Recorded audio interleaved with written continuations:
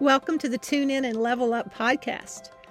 I am Glenda Hovenkamp, your host, and so happy you tuned in for a few minutes of leveling up together. I love having deep conversations on meaningful topics, some spiritual, some practical. Come as you are, tune in while walking, cooking dinner, driving, or just putting your feet up at the end of the day. Here's to both of us getting some takeaways that help in our leveling up journey. Today I'm interviewing Diane Byron, and she is the nicest person you'll ever meet. She's a 2-time cancer survivor, hiked the Grand Canyon in a day. She coaches midlife women and helps them have extraordinary second halves of their lives. She's a firm believer that everyone gets to go from stuck to unstoppable. Stay tuned for Diane.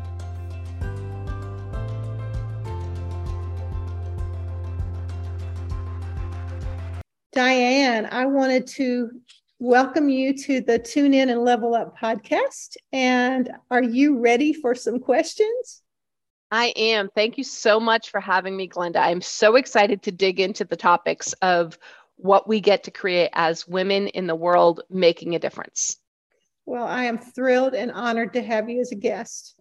So as we start off, I wanted to ask you what you have to say about not letting circumstances stop you from achieving your dreams. Can you tell us all your good stuff about that topic? Absolutely. One of the things I notice very often, I've been a coach for 4 years, and I've been a nurse for over 30 years. And what I notice is so many people let outside circumstances determine their mood, their action, their behavior, and what they're going to create in their lives. And that's all fine if that's how you want to live your life. That's actually allowing yourself to be a victim to whatever's happening in the world and actually giving your power away. And one of the most important things that I think in the world that we get to change is really recognizing our own strength and our own power. And the first step is actually identifying where you are right here, like where am I right now? Because you don't want to be in la la land and thinking everything is magical. And you also don't want to be beating yourself up thinking I should have been further, I should have done whatever. You just like, okay, I'm here today. It's like you're starting a race. Well, if you're starting a race, you have to know where the finish line is, because otherwise you're just wandering all over, which is fine some days. But if you're actually in the race, you want to actually finish the race. So the first part of that is creating a vision. So for example, when you create a vision for what you're creating in your life, you will absolutely find the right route. And you don't have to know the right route every moment. When back in 2015, my daughter asked me, Mom, can we move to California? And I said, okay. And we lived in New England. We had shoveled, 7.5 feet of snow that year. And I just was kind of pacifying my 12-year-old. And then the next day I was like, oh, hey, wait, California might not actually be a bad idea. I wanted to go to California when I went into the Navy in 1990. Here it is, 2015. And also there's people I know in San Diego.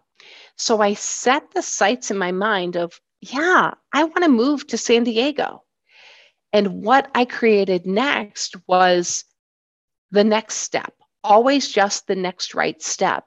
But I went to bed every night thinking about walking on the beach in San Diego, even though I had never been there. I didn't know what it looked like, but I could look at Google, I could look at images and picture myself at the beach. And when I did that, everything that came at me was just one more thing to overcome. I turned obstacles into opportunities. For example, I had to sell my house.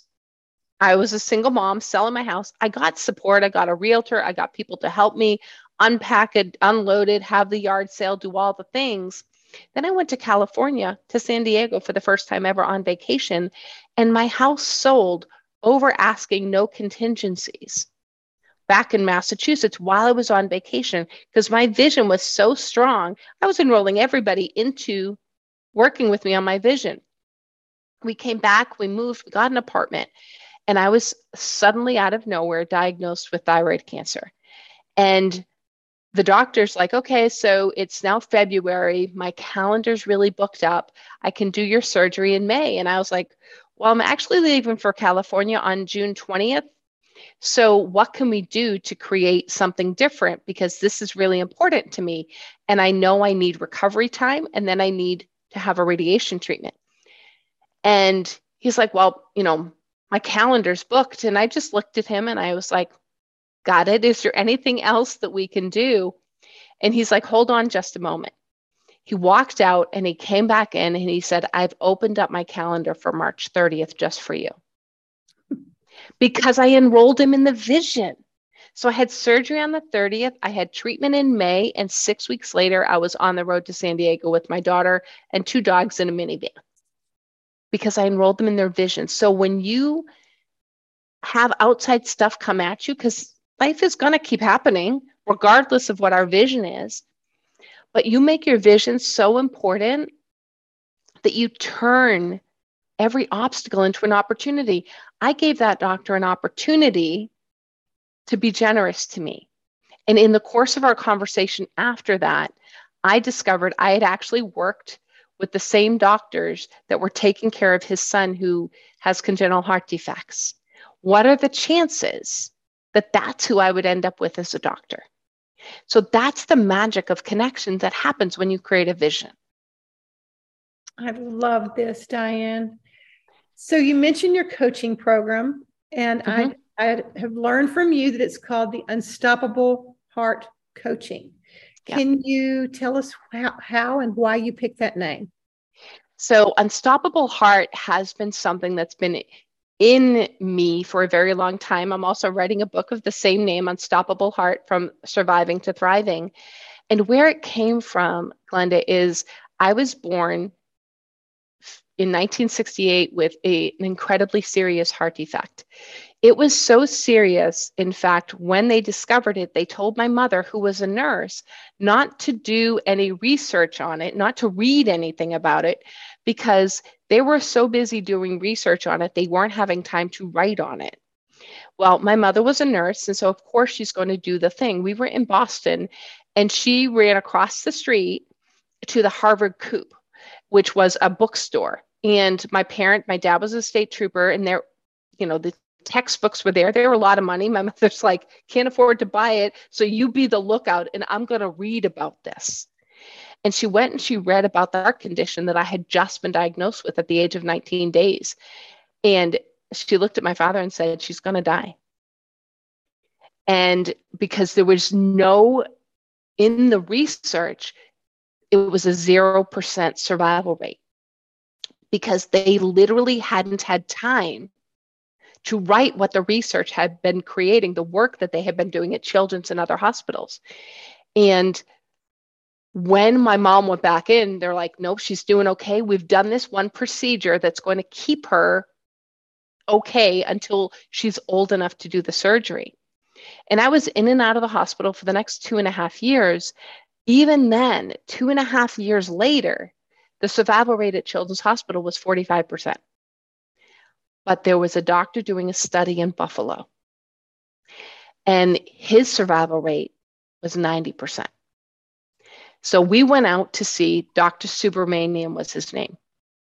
And the really remarkable thing about Dr. Subramanian is, and I get chills thinking about it because it's true leadership and saying yes to things that don't make sense. He was an orthopedic surgeon who was asked to take over the cardiac surgery department. Makes no logical sense. It's completely different from everything that he had been operating on. And he said yes. And he dove into it. And he discovered and worked with other cardiac surgeons to create different things. And there was a Dr. Mustard that created the surgery that I had done. He created it probably in the early 1960s. And Dr. Subramanian created a different procedure to go along with that in like 1968, the year I was born. So in 1970, he's doing surgery on me. They told my mother that I would be in the hospital for about 3 months, in ICU for 5 weeks, because I needed to, get all the treatment. Well, we went out in November of 1970. And in my little head, this is creating a vision again. I can only think this is how it happened. I didn't want to miss Christmas at my house. Like, that wasn't going to be possible for this 2.5-year-old. I have five older brothers and sisters, 3 older brothers and 2 older sisters. They did the surgery. I was in the ICU for 5 days, and I'm in the hospital for 3 weeks, and I was home in time for Christmas.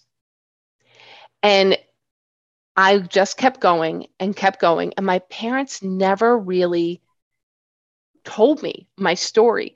When I was 6.5, I had second surgery that corrected another defect. And then I just went on with my life. I went to nursing school. I was in nursing school, and I came home at age 19, and I said to my mother, "So we just covered the pediatric heart today. Did you know I could have died?" And my mother went, "Yes, I do. Maybe I should tell you the story." So since that moment, I thought about being unstoppable, and I applied to be in the United States Navy. I was in the United States Navy Nurse Corps for a period of time. I was medically retired when I was 23, and I went to work at Children's Hospital, which is where I had my second surgery in Boston. And I worked on the cardiac surgery unit because I wanted to give back to these nurses and pay it forward from these nurses and doctors who saved my life multiple times. And I saw people who had the same defect I had, and they were in wheelchairs. They were on oxygen, and I was like, whoa, why is different? Why am I here? Went in the Navy, I played football, and I did all these things, and I discovered they did a lot of there,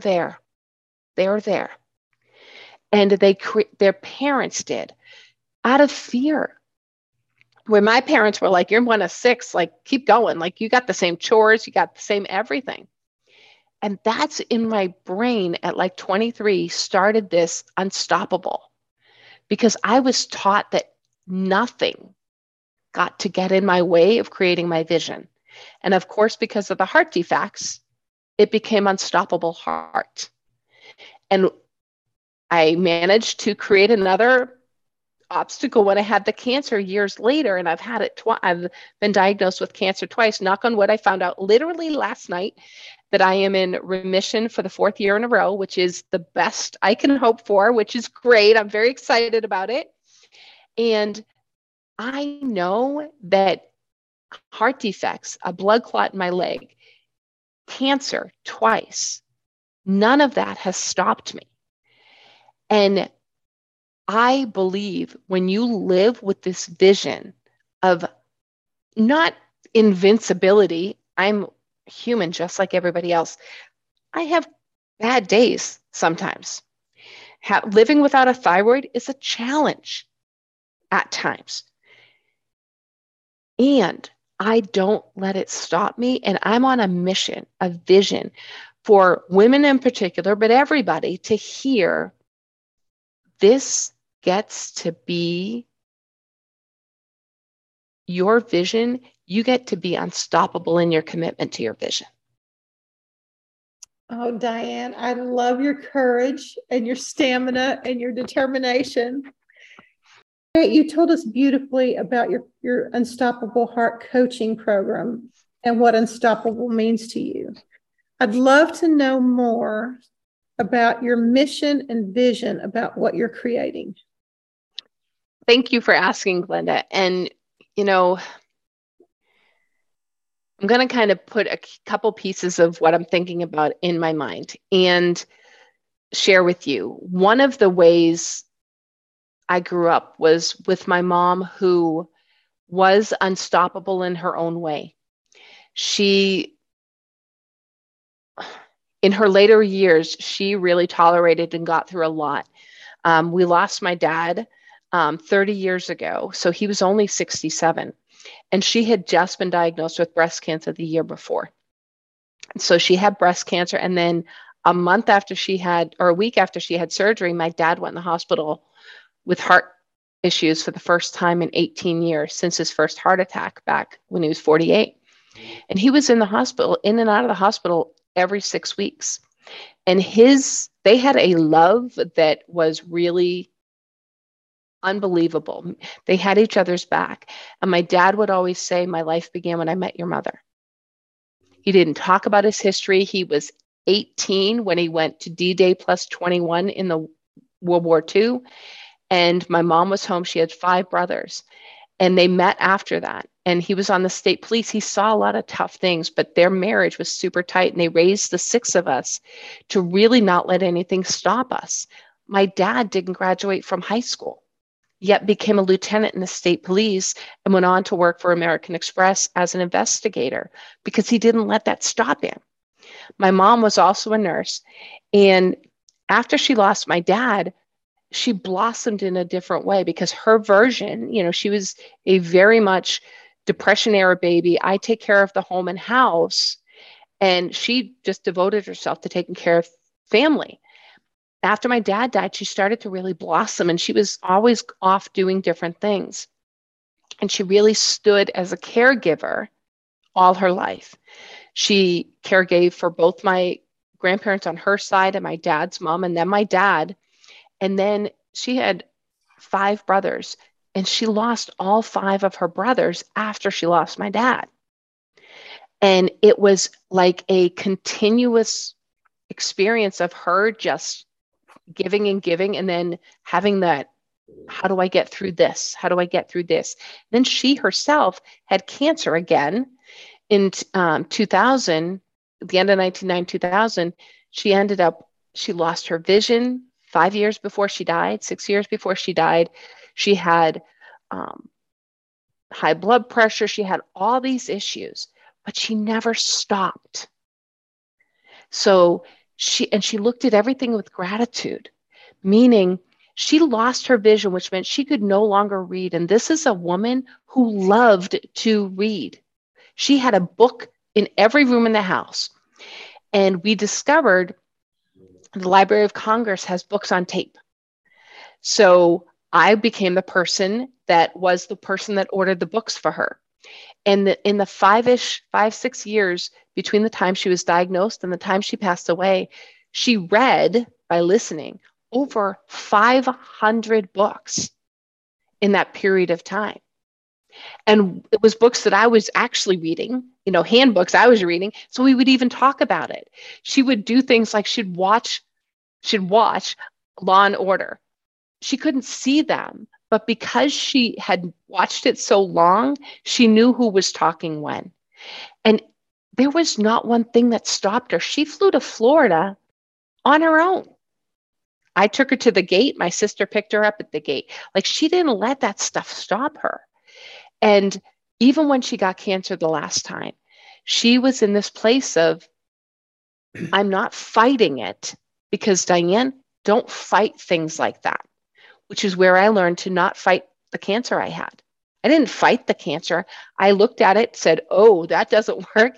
And I started working on healing myself. So as I watched my mother have gratitude for 42 years, 43 years with my dad, she had gratitude for having, 12 grandchildren by the time she passed away. She got to spend time with all her grandchildren. She really taught me to have gratitude about the challenges we face. And that's what allows them to turn obstacles into opportunities. So I believe that there were so many women out there in particular. And I remember myself looking back when I was in my 20s, thinking midlife was like old. And now I'm 54 going, oh no, I've just begun. And I feel like I've done more living since I turned 47 and decided to sell my house and move across the country than I did in the 47 years before. So I feel like in 7 years, I've done way more living. And I've discovered what connection, accountability, deep conversations with people and standing for other people for their greatness really means. And I truly believe that we can start a movement of that, a vision. I want all women to not look at, oh, well, I've raised my kids, now what do I do? Or those who haven't had kids. Okay, I've spent 25 years of my career that I didn't really love. I left a nursing career after 25 years. It was a great career. I've been a single mom for 11 years. I was able to fully keep my own house, pay my own bills. I didn't need to depend on my ex-husband for income. Great career that at 25 years, I was like, I don't think I like it anymore. I'm going to look for something different. So I'm on a mission for women to actually move towards what lights them up. What vision have they put aside since they had kids, or since they got into that job, or since they had to do the thing they had to do? What is it they've missed? What do they want to create next? And then allowing them space to create the vision such that they feel it. And when you feel the vision, that's when nothing gets in your way. And I think the more women, I mean, and men, this works for men too. I work with women. So, but when people recognize that midlife, or even, I mean, my mother lost my dad at 66. The next 15 years, she did great, even though she lost her vision for a couple of those years. It wasn't until she was like 82, 83 that she really started to have some suffering. But I have literally seen people who are 82, 83, 84 choose, I'm going to do something different right now, light up the world. And I just sit back and go, I just applaud them, because I'm like, that's inspiring. We get to live our life such that we're living every moment of it, because there's a preciousness to our lives. I don't know if it's because I'm a cancer survivor. I don't know if it's because I was 24 when my dad died. My daughter never met my dad. She only has certain memories of my mom. But there's moments that we can never get back, that if we're not present to them, we're going to lose them. And we can't spend all our lives working or doing. It's time, especially in midlife, when we get to actually move forward with the vision we had. My dad used to say all the time, I'm going to take your mom to the Grand Canyon. I'm going to take your mom to the Grand Canyon once I retire. He never made it. He made it years before without her, but she went 3 years later on her own with some friends of theirs. And if we keep waiting for the perfect moment, those moments don't happen. Mm-hmm. We miss it. We're too sick. We're too this, we're too that. Every moment we have is precious. And so when we're looking at people in our lives, we get to encourage each other and be community to move the vision forward. I'm not doing this alone. I have best friends who I hiked that Grand Canyon with in one day, from down one side and up, across the bottom and up the other side. Did it with my best friends.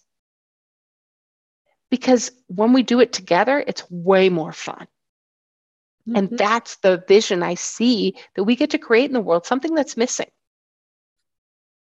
Oh, Diane, one of the things I hear in your story is the power of having a strong role model.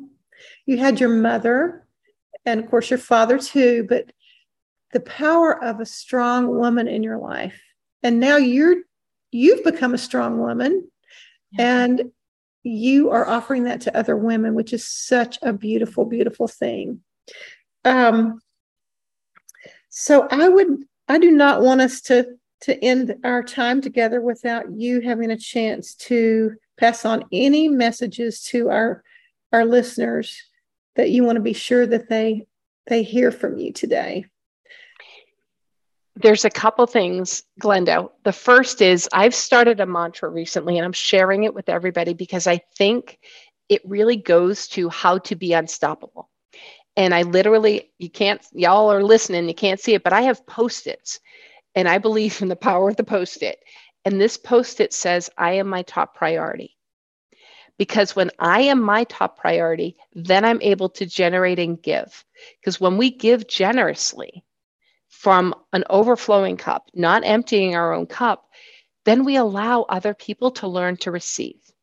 So that's the first thing, is when you make yourself a top priority, it's not selfish. It's actually allowing you to give of yourself in a different way. The second thing is asking for support is never, ever a failure or a weakness. It's a strength. And I will absolutely tell you, I know it myself, because when I had cancer the first time, I made sure it was okay for everybody else that I had cancer.